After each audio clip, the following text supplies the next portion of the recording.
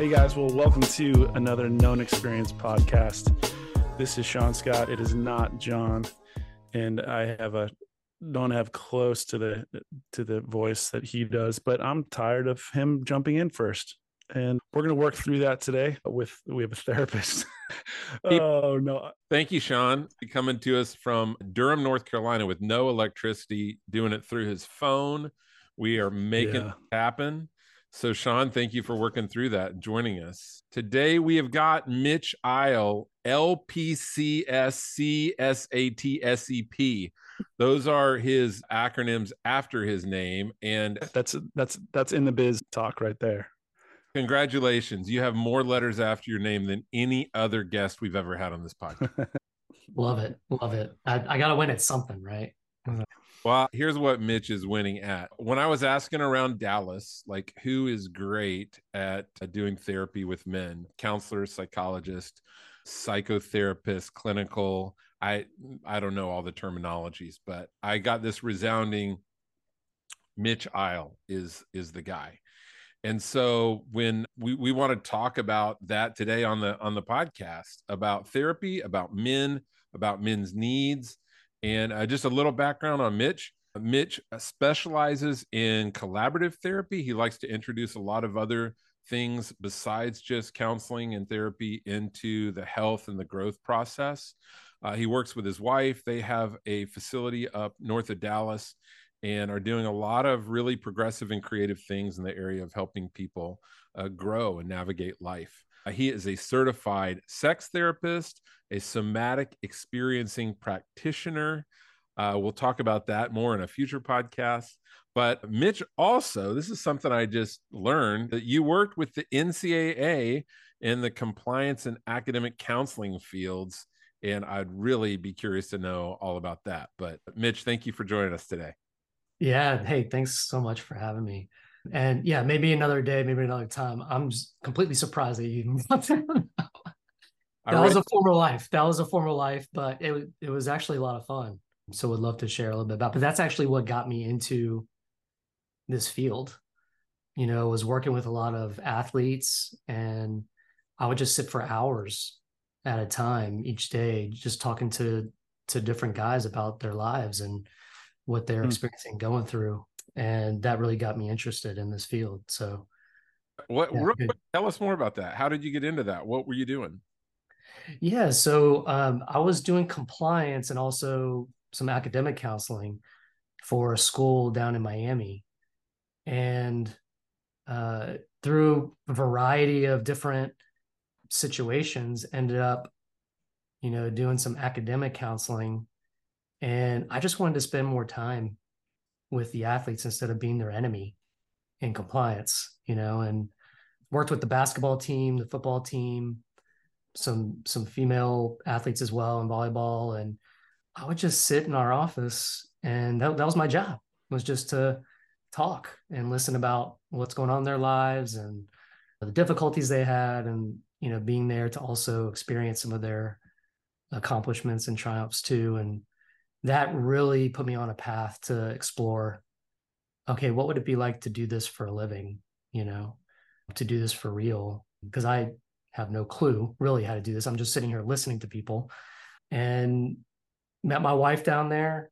We decided to go back to school for psychology and counseling. And so we're both therapists now, practicing together, but also probably arguing as much of the time as well. Back and forth. But we collaborate. We like to collaborate too. Yeah, we'll go into a whole nother podcast on should you go into business with your spouse. Yeah, I need my own therapist, actually. Yeah, you do. Yeah, I'm sure.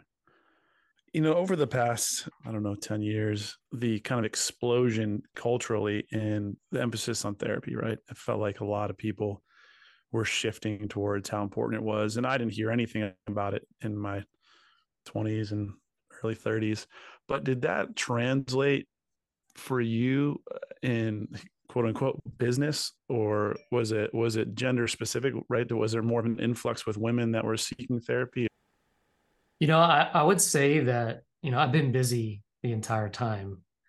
And so I do think you're right. I think that over the past decade, definitely in the past 3 years since COVID Hmm.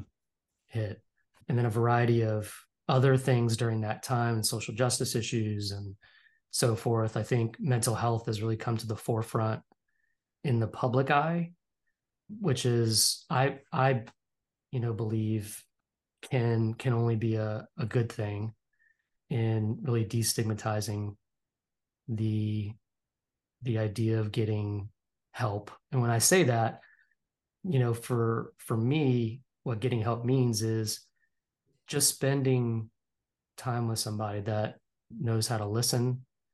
And it really is just about the relationship and what does building a healthy relationship look like. And I believe it's through that we experience healing, growth, lasting change in our lives. So I know I took that, Sean, in a different direction, but it's really in the last 3 or 4 years that things have really become more of the forefront. Yeah. Has it been men and women? I do think there's a difference. I think there is less of a stigma, and I hate to generalize, but I think Yeah, there's yeah. less of a stigma for women, but less of a stigma for men if it came to addiction. Hmm. And again, Hmm. I hate to generalize that because I think there's, Sure. but I do think in the field of addiction, it was very common to enter treatment or therapy to address addictive issues. But I do think it was a little bit more acceptable socially for women to engage in some type of counseling or therapy. But again, I have a very limited perspective on that in my experience. And I do mostly work with men, although I see about 20 to 30%, female clients as well. So Mitch, when you talk about therapy, I think to people who've not been, there can be a lot of stigmas around it, a lot of ideas, especially with men. Like, what am I going to do? Am I going to have to talk about my feelings? And, meeting one, am I going to sit down and he's going to like make me lay down on a couch and like unpack everything about my dad and all my hurts? And I'm not addicted. And my wife and I have a decent relationship. Why would I want to go to therapy? And what even would that look like? Can you kind of paint a picture of that for us and maybe help destigmatize some of the weirdness of therapy to some folks? well, look, John, I mean, in in all honesty, it is kind of weird, right? I mean, you're going to an office, you don't know this person, you're paying this person money so that you can talk to them. And so, I've experienced it. It's awkward, it's uncomfortable. And depending upon the person you meet with, it could sometimes suck. And so I'm not trying to dissuade people from doing it. I think it's important to just be real about what it's like. But I do think, Thanks. You're really helping me sell therapy here.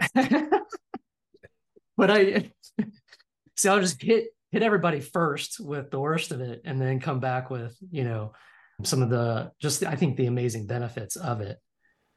Yeah. Well, I mean, I do think that anything that has value, right, is largely uncomfortable on the front end, right? I mean, really, any relationship, if it's going to last, it's awkward, or you have disagreement, or you may want to dip out quite a few times, or the business, right? I took over this business, and the cultural shift is a uncomfortable grind for a lot of people right now. How the previous owner related is different how I am. I'm taking our key people, our managers, overnight to a lake house in 2 weeks because I really want to have extended time with them. And two of them today, I was asking them how they feel. And one of them was like, frankly, I'd rather chew my leg off, but I know it's going to be a good thing. you know, and so, to your point, I think that, yeah, it is the perception, even for me, is like, well, am I going to like the therapist? Is it worth my money? Is any change going to come out of it? So there's a lot of kind of perceived negatives on the front end, right? A lot of costs. Exactly. Um, Sean, I think you make such a good point. that it's not unlike any relationship. What relationship starts off perfect and I feel just right at home? And very rarely, I mean, sometimes we may hear something like that, but oftentimes it's awkward. You're just getting to know this person. And I think that's the beauty of therapy, is that people think it's this different thing when in reality it very much not only mimics, but it is a relationship. It may be therapeutic, it may be a professional relationship, but it is a relationship nonetheless. And I think that's where when I meet with somebody, I really emphasize the value of being aware of and acknowledging, and what would it be like to be in a relationship where we can talk about how we experience each other. For example, if you're coming in to Sean to talk about anxiety and how you like to learn how to manage that in your life and stress, and you're telling me about specific times when you're experiencing this anxiety so I can understand it better, and I notice that you're smiling and laughing as you tell me about it, I may interrupt you and I may say, hey, I'm feeling a little bit confused, because as you're talking about these times when you're really anxious, I notice that you're smiling right now. Do you notice that you're smiling? Can we talk about that? So it's something that where I'm trying to be aware of how I'm experiencing you in the moment as a part of the therapy process. And for some people, that can be very, very helpful to get feedback versus when we're, in typical relationships, we're not going to typically ask like, hey, John, how do you experience me when we're hanging Right. together? Right. Like we're not typically going to say that. And so therapy is hopefully a safe place where you can have immensely open, honest, genuine, intimate conversations and go to immense levels of depth, that is sometimes scary for a lot of us, and myself, in quote unquote real life. I think it's important for people to know that you don't start there. You start, as you say, like getting to know each other. Start where you want to start, right? Like if you're the client, we're going to move at the speed that you want to move at first. And a good therapist is probably going to ask for permission to go beyond that. Is that right? Exactly. I really try to meet people where they're at.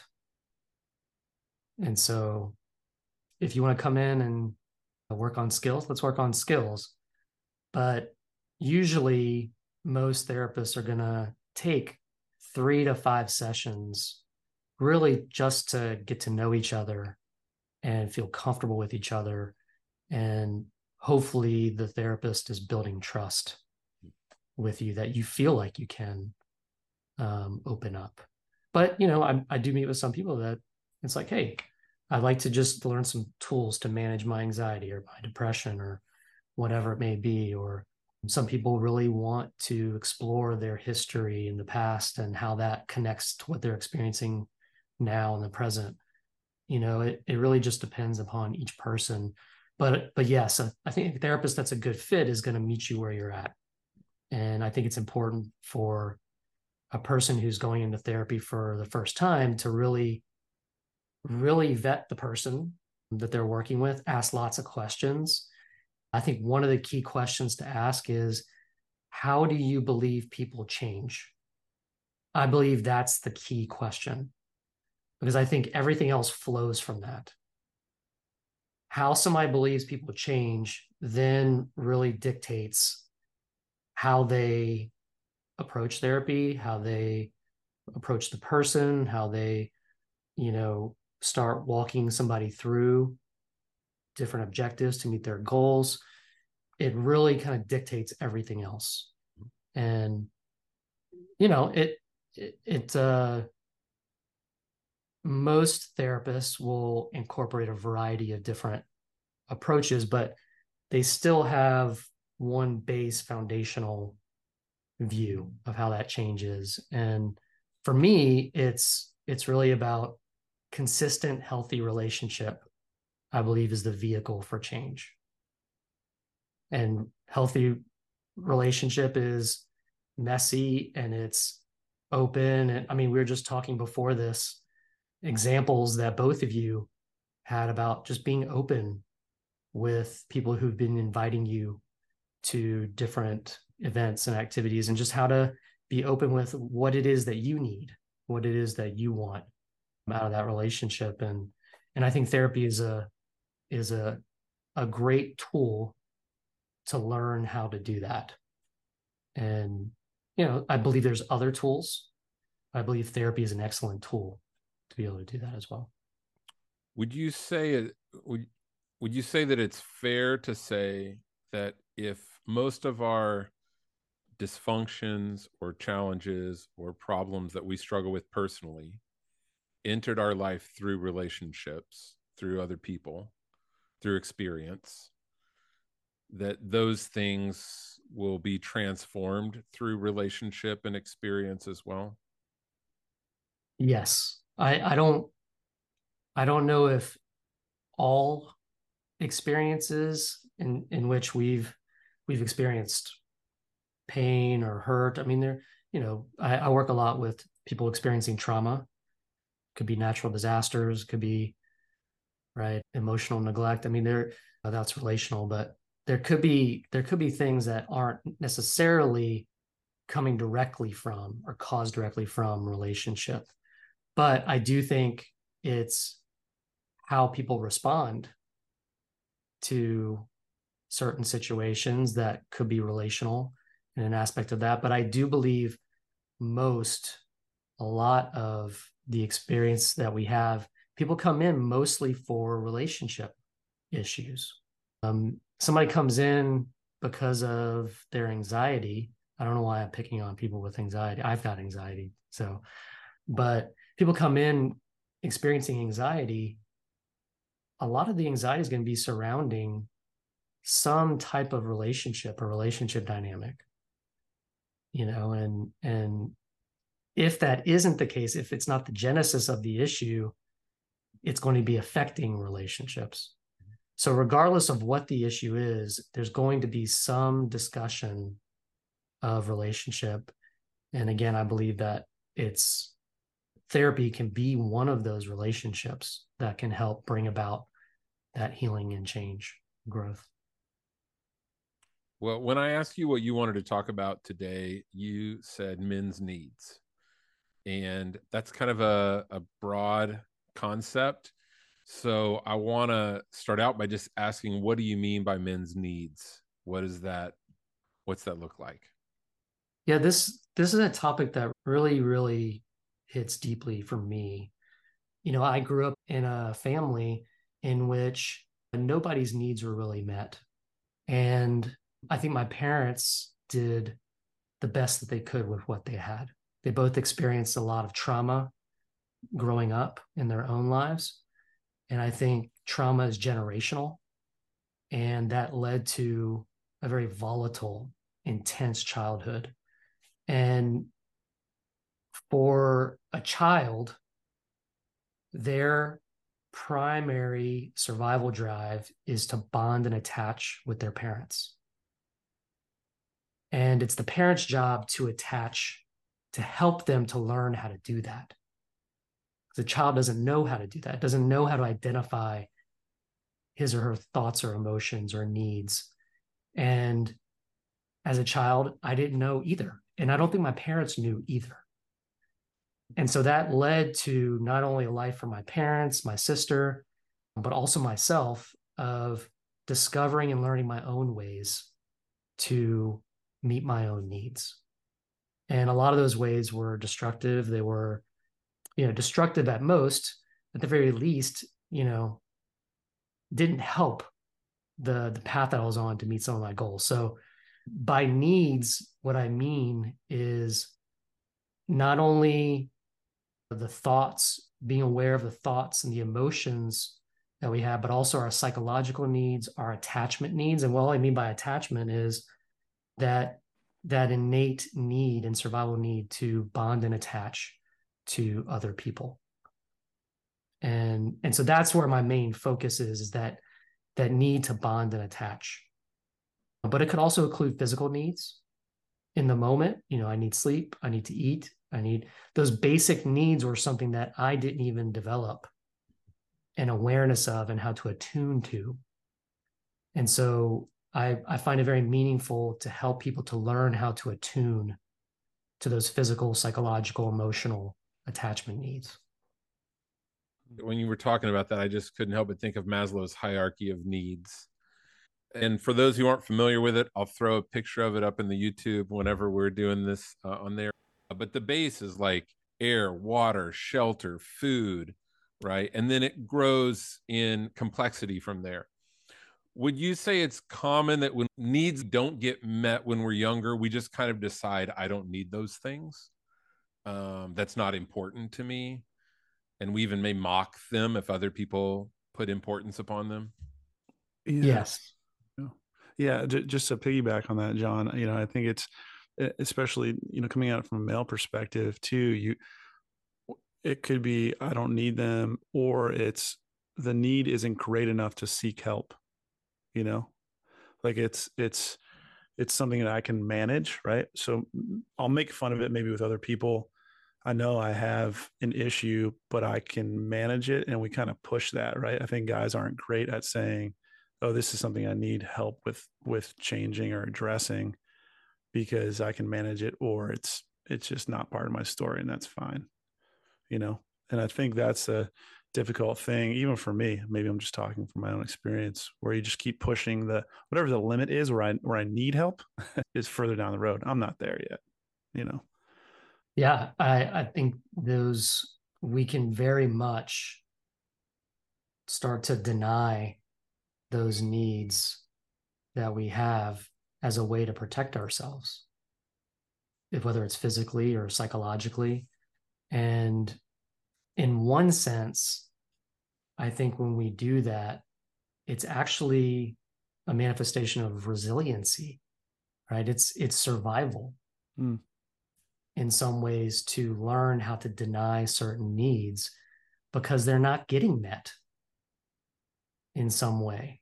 So either I'm going to deny them, or Sean, as you said, you know, how do I try to get those needs met on my own so that I don't have to depend upon another person who's going to hurt me or let me down or reject me in some way. Yeah. I think in culture, women's needs are pretty well communicated, at least from what I see in relationship conversations. They tend to often be more about the needs of the woman and how the man is really crappy at meeting the needs of the woman. That's most Mhm. relationship talks I've heard. And the men's needs are basically sex and food. Like that's it. Would you say that's accurate? What do you see out? Well, definitely culturally. I mean, you see, a lot of TV shows, right? It's the dad sitting on the couch who's just eating chips and, is talking about his sexual needs. I mean, it's this stereotype, Hmm. right? I think you're right in that. And a lot of men that I see, they're coming in because something is off. Something is not going well. And I think there are specific things that they bring up, but I think underlying that is a lack of awareness of and how to attune to their underlying unmet needs and how to meet those needs in healthy ways. And I think it's really important, whatever issues that we have, is to really identify, okay, what are the root core issues here? So somebody comes in, I see a couple and they talk about the trash, like he won't take out the trash or she won't take out the trash. And I'm like, it's not about the trash. Mhm. It's not. One or both of you is not getting your needs met in some way. And so you're doing everything that you can to try to get your needs met. Let's talk about those. And then the trash will take care of itself. So as your average guy who's out there listening to this and processing what you're talking about, how would you suggest discerning our needs and getting better clarity on that, and maybe on things that we've said are not a need because we just gave up on it ever getting met? How do we decipher those things better, other than going to a therapist, which is a great way to do that? Well, you know, there's a word that I use in therapy that refers to slowing down, and and so I use this word titration to refer to that it's when we are in everyday life doing what we do, but not really stepping back from our experience and observing and reflecting. And I think that's a function of a lot of different things. I think we live in a world that is, you know, give it to me, 5 minutes ago. We want everything instantaneously, which I don't think helps anything. It's good to get things done, but I think that it does us a disservice in really tending to our health. So I think a way to do that is simply to slow down. And I can even hear the people listening saying, "What do you mean? I've got 3 kids and I work 70 hours a week." And it, it's so important to prioritize. And people think, "Oh, I need time. I need to get away for 2 weeks or a vacation." No, it's learning how to experience the stress of life, the activities of life, and at the same time, a curiosity and an awareness of what's going on internally, and tending to those needs as I'm experiencing life. And that doesn't come easy. It's a skill that can be built. And so things things like meditation and mindfulness practice can be very helpful with that, of slowing down and attuning. Sometimes when you're in a place where you can close your eyes and do that, that's great, but it doesn't have to be done that way. It could be something where you are driving in your car, but you slow down and you just gently direct your attention to the physical sensations in my body. Do I feel tense? Do I feel relaxed? Where do I feel tense? Where do I feel relaxed? Am I hot? Am I cold? So, am I feeling emotionally what's going on? Do I feel disconnected from people in my life now? Do I feel really content and at peace? What thoughts are running through my mind? What's the traffic like? And I think we're the only species on this planet that can step back and observe our own inner experience. We can have thoughts about our thoughts. It's this metacognition, that this skill that we can build over time.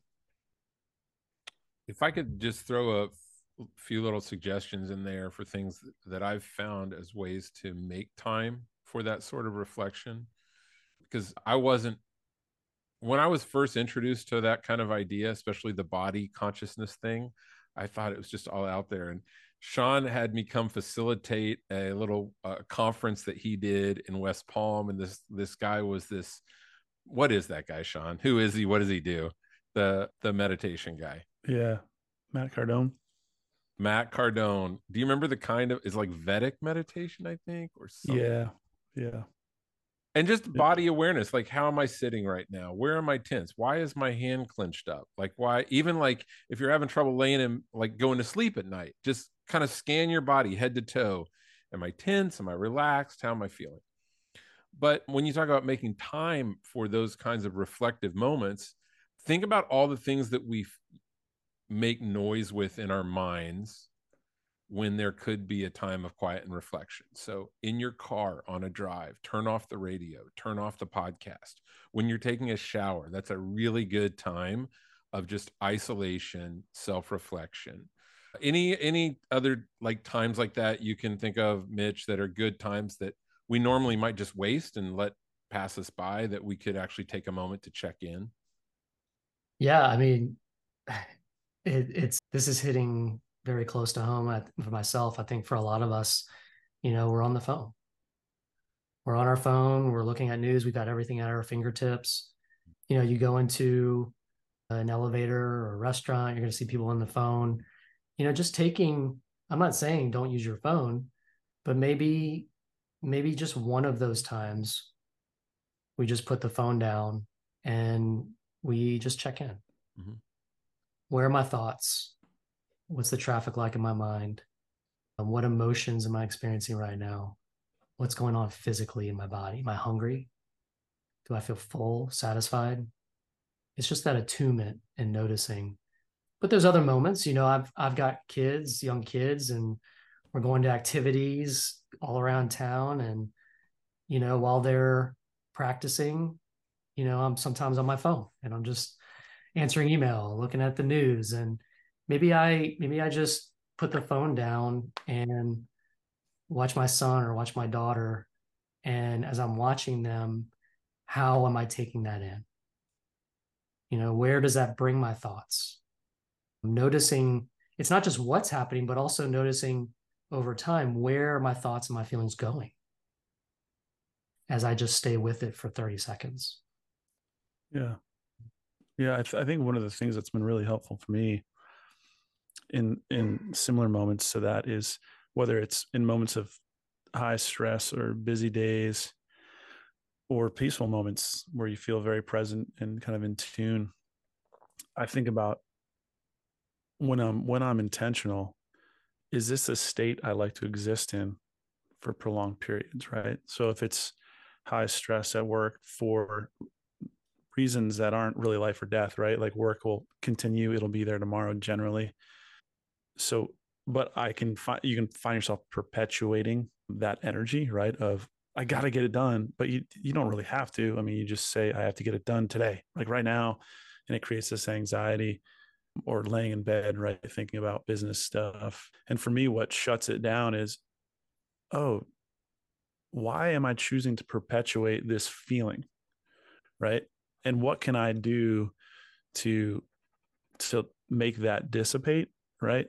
That's been really helpful. Or being more present, the same thing. This feels great. Why does it feel great? And how can that continue, right? And I think even in the first 2 months of this business, the temptation is to just grind it until there's a stable moment. But my fear was if I dive into this really busy season because it's warranted, right? And everyone would say, yeah, you just bought a business, spend as much time as you need, like be away from because this is what you do. But for me, it's like, well, that's what you do for how long? And then what's the cost? And then again, when does it stop? Because it'll become your new normal and then you won't know it. There's a lot of exponential and kind of cascading effects to when we're not present, right? And I think that's where, especially if you're an ambitious person, that's the trap, is when we're not tuned in, the normal just becomes too hard to recognize as unhealthy, or we've been in this state for too long. And so I think you're right. Like just those simple tools, like how am I feeling? Why am I feeling this way? What can I do right now to change that? It's really powerful when you can have that. I don't know if it's discipline. I don't know if you frame it that way, but to kind of recognize that and value it, right? Not just like, oh, I'm emotional. No, you know, that's a temptation. Oh, I'm having a bad day, or this feels great because of. No, it's just great, or it's bad because of very real reasons. Yeah, and to circle back and connect it with what we're talking about before about attachment needs and our need, and that those attachment needs of a child don't end with adolescence or teen years. We know that those attachment needs carry on for the rest of our lives to build lasting, deep bonds with other people. But I think oftentimes what goes undiscussed or even we're unaware of is the relationship with ourselves. So it is slowing down and attuning in these skills that we can build, but it's also, how do I relate to myself? And it's in those early attachment experiences with our parents, depending upon how they parent and our own personalities, we start to develop a relationship with ourselves, of how we talk to ourselves. How do we when a need comes up, as we were talking about before, do we just brush it aside? Do we ignore those things, or do we validate, acknowledge, and validate those things? And I think early on, as we're learning that, that impacts then the way that we interact and relate to other people as well. And so there's a relational aspect to mindfulness and meditation also. Mitch, what I feel like I hear you saying is that those needs, the unmet needs, the needs that we may have decided we don't need, whether we're aware of them or not, they are impacting our life. It reminds me of a favorite quote of mine while we're, mentioning famous psychologist Jung. Is it Jung or Jung? Jung says this. He says, until you make the unconscious conscious, it will direct your life and you will call it fate. Let me say that one more time. Until you make the unconscious conscious, it will direct your life and you will call it fate. Can you expound on that for us? Yeah, I think that, we could spend probably another 10 podcasts unpacking that.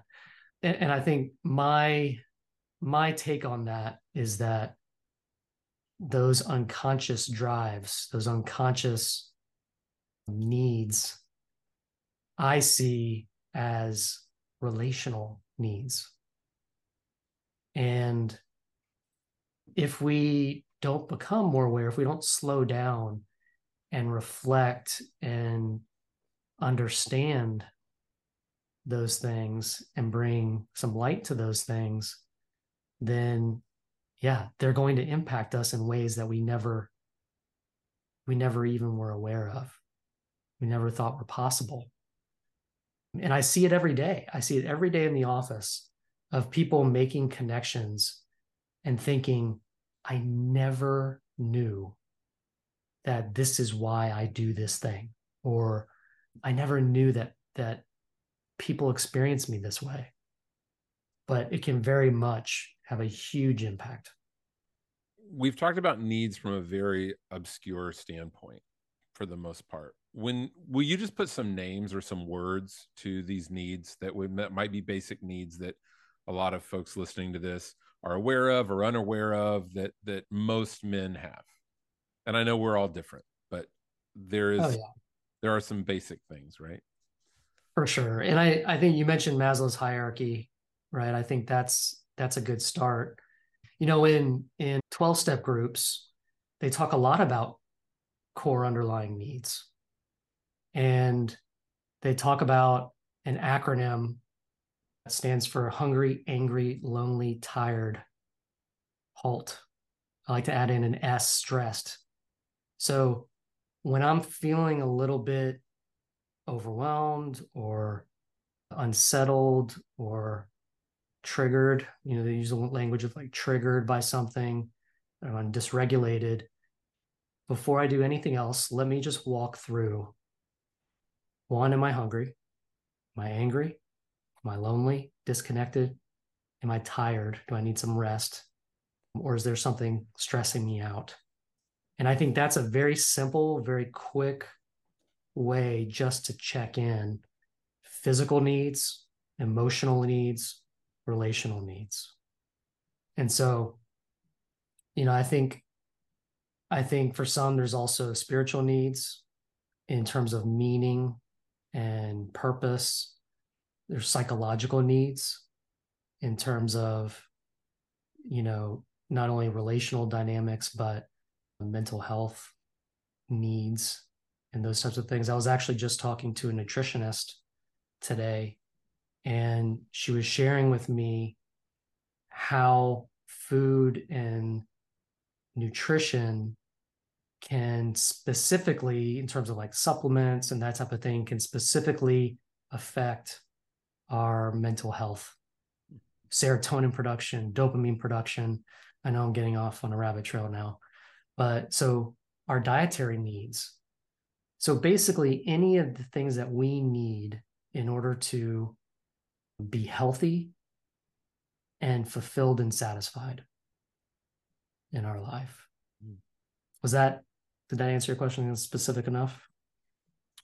Yes. I was thinking more like the need to be respected, the need to be known, the need to be heard, the need for other people to hear and validate our own suffering, the need to be desired or admired or missed.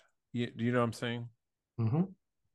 I was thinking more like when we get the emotion ball, and you turn it around to try to find like, oh yeah, that's how I feel. Yeah. Is there a list like that of needs? Oh yeah. Yeah. Yeah. If you do a simple, Google search, emotion wheel or a feelings wheel, or, I have one that I like to use. Yeah, like a simple list of, but dividing the emotions that we feel as human beings into when I'm getting my needs met versus when I'm not getting my needs met. And so I think some of the examples you gave are things that I not only hear often, but things that I myself need. And I think for men, it can be sometimes difficult to verbalize and one, to be aware of. Not all of us, but a lot of us, I think, difficult to identify some of these needs, but then to verbalize something like, hey, I need to be heard and seen here. That's very difficult for me, even with my wife, to say something like that. Yeah. But I think those are some good examples. Yeah. Well, even in saying that, I'm the same way. I feel like I'm relatively in tune, but voicing that feels like weakness. That in saying it, it's almost counterproductive, right? Because you're saying you need help, which doesn't feel like a place of strength or respect, right? So like the feeling of wanting her or But you're others to, vulnerable. Yeah. right? And so you're like, well, that this actually feels worse than me kind of stuffing that and her respecting and respecting how much of a man I am. Do you know what I'm saying? So it's almost like this hierarchy of needs where a lot of the things that are really important to build the foundation we ignore because just that initial feeling of respect is the most important. All other things be damned. And I think for a lot of guys that's the root issue is we keep cutting ourselves off at the knees because we there's just certain ones that are kind of have higher priority. But it was just interesting when you said that. Sean, when you said that, it made me think about, like, let's say you're in a disagreement with your partner and you could stop and say, what I really need here is to know that you care about how I feel, and you're listening and you're hearing me. Or you could do that, or you could just shout louder than the other person and try to physically make that happen, which doesn't really work. So it makes me think about like how we try to get our needs met in unhealthy ways or ways that aren't productive or helpful. Can you talk a little bit about that, Mitch? Yeah. What comes to mind right off the bat as you say that, when we try to meet our needs in unhealthy ways, we're typically not aware of our needs. And when we're not aware of our needs, we're typically externally focused. We're focused on other people versus what's going on inside of us. And when we do that, one common way of trying to meet our needs or manage our needs is to try to control the other person in our relationship or relationships. We try to get them to see things from our perspective. We try to, convince them to do something a certain way, or or whatnot, instead of being aware of what's going on inside of us and being vulnerable, as you shared, Sean, and trying to, take a healthy risk and open up to be known, to be seen, to be heard, the very thing that we were just talking about trying to do, also means that we make ourselves vulnerable to rejection and abandonment or hurt in the process of doing that.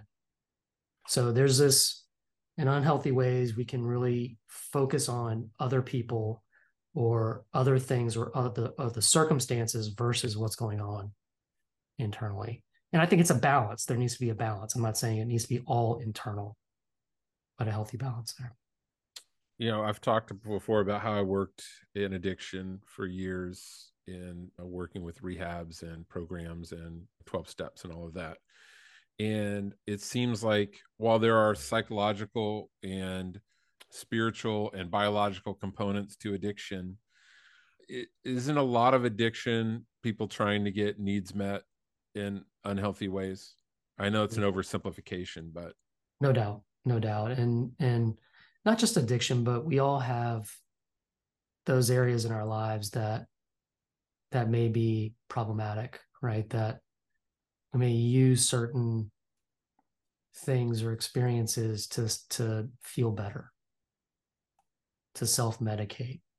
So using the example of myself as a child, if nobody's really modeling for me or teaching me how to be aware, how to attune, and then meet my need, identify those needs, and then meet those needs in healthy ways, then I'm gonna look for and or just discover how to feel better. And that could mean playing video games. That could mean, watching pornography or using sex as a way to feel better, or substances, or even relationships as a way to feel better. The brain doesn't distinguish between substances or experiences in terms of feeling that sense of pleasure.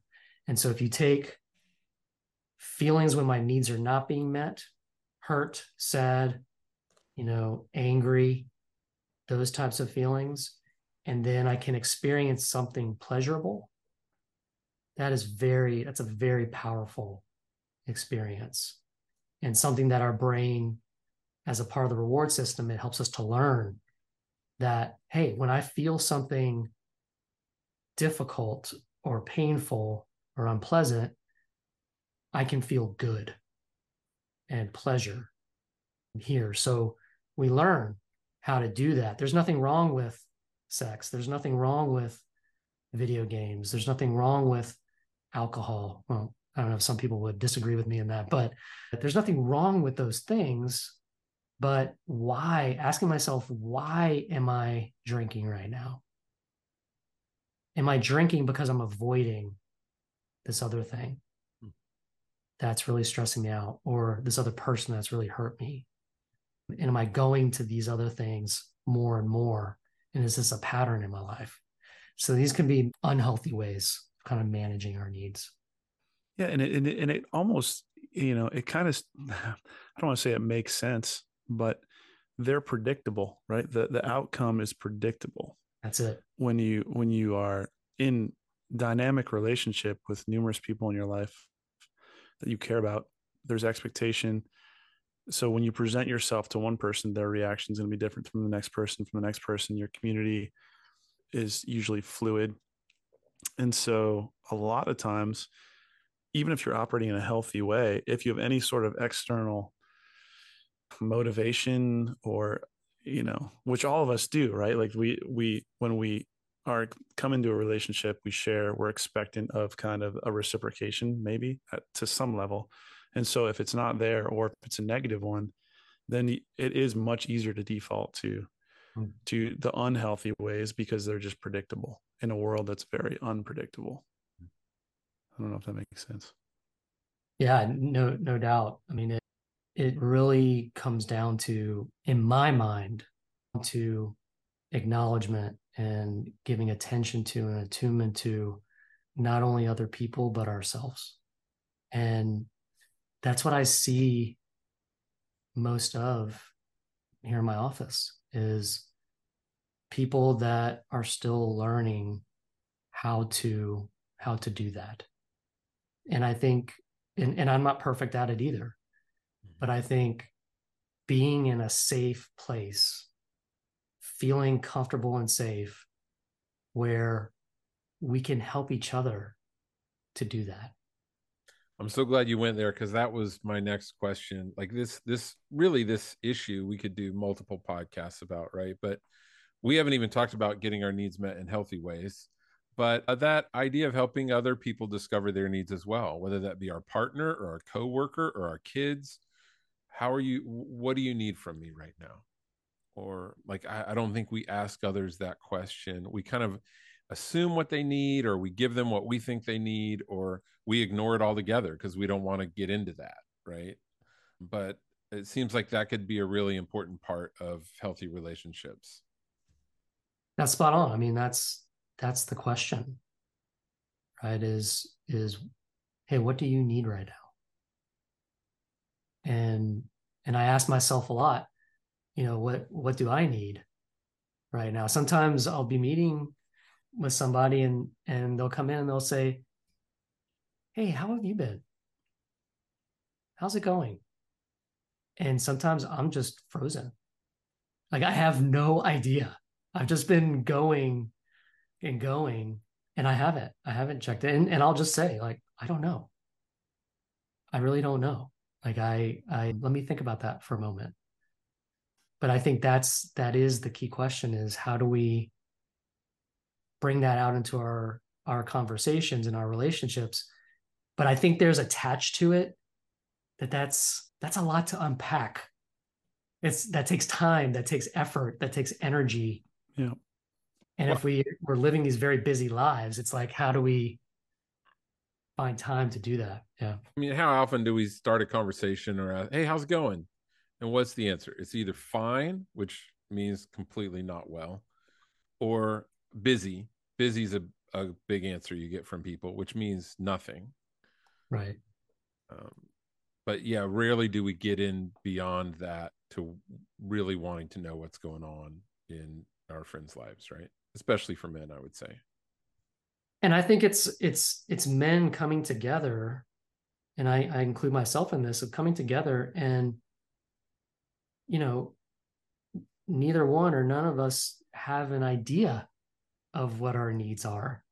And so if there's anything that prohibits or hinders us from connecting with each other, it's that. I mean, if we don't really know or understand what our needs are, then it's going to be really difficult to connect on a deeper level. Mm-hmm. And we can have very surface level interactions. That's not a problem. We don't need to know our needs for that. And so I can get by a lot in my life. I have, just staying surface level. But then I start to feel this gnawing sense of dissatisfaction and unfulfillment Yeah. in my life. Yeah. Well, Mitch, I know I could be on here for many hours. This is why John and I do what we do. So we really appreciate your time. I know you give all day, and this is just another outlet to give. So thank you for that. We deeply value that, and we hope guys are listening to this and hear the value in what guys like Mitch are doing. It's really important, and don't keep kicking it down the road. Right, get your needs met, identify them, be present to them, do the work. It might be a grind, but the outcome is going to be good. So Thanks so much, Sean, John. I appreciate that. One last thing I'll ask of you, Mitch. If somebody's listening to this and they are just open a little bit and say, "Okay, maybe I want to talk to somebody," what would you suggest for next steps for them? Yeah, I think the first step would, that you can get on the Google machine. You can just try to find some random person but I would bet that there's somebody in your life that is either in some health care related field, or you know somebody that does counseling, that's in counseling. I really encourage you to try to connect with somebody you already know that has some kind of connection, or they know somebody that could give you some referrals to meet with somebody. That, I think, is a better way to go than, I mean, you can go to Psychology Today, which is a great resource where you can look up a therapist in your area. But I really recommend getting referrals or recommendation from somebody already in your life where they know someone. Great. Well, I just want to echo everything Sean said, and thank you. And hopefully we'll have you back and go more in depth into some of these other issues that we've just kind of like breezed over. But thank you for all that you do. Again, as Sean said, you give all day, and you've got your own life and your own family and your own challenges. And just thank you for helping with the same cause that we have, to help men be healthier, happier, better friends, better partners, better leaders. That's what we're all about. So thank you, Mitch. Thanks so much, John and Sean. I really, really enjoyed it. And I appreciate you guys having me on, and would love to be back at some point. You have been listening to The Known Experience. Be sure to subscribe wherever you listen to podcasts so that you are alerted whenever we have a new episode. And if you want to know more about us, or if you just want to reach out and contact us, you can go to knownexperience.com. Check us out. We'd love to hear from you. Take care.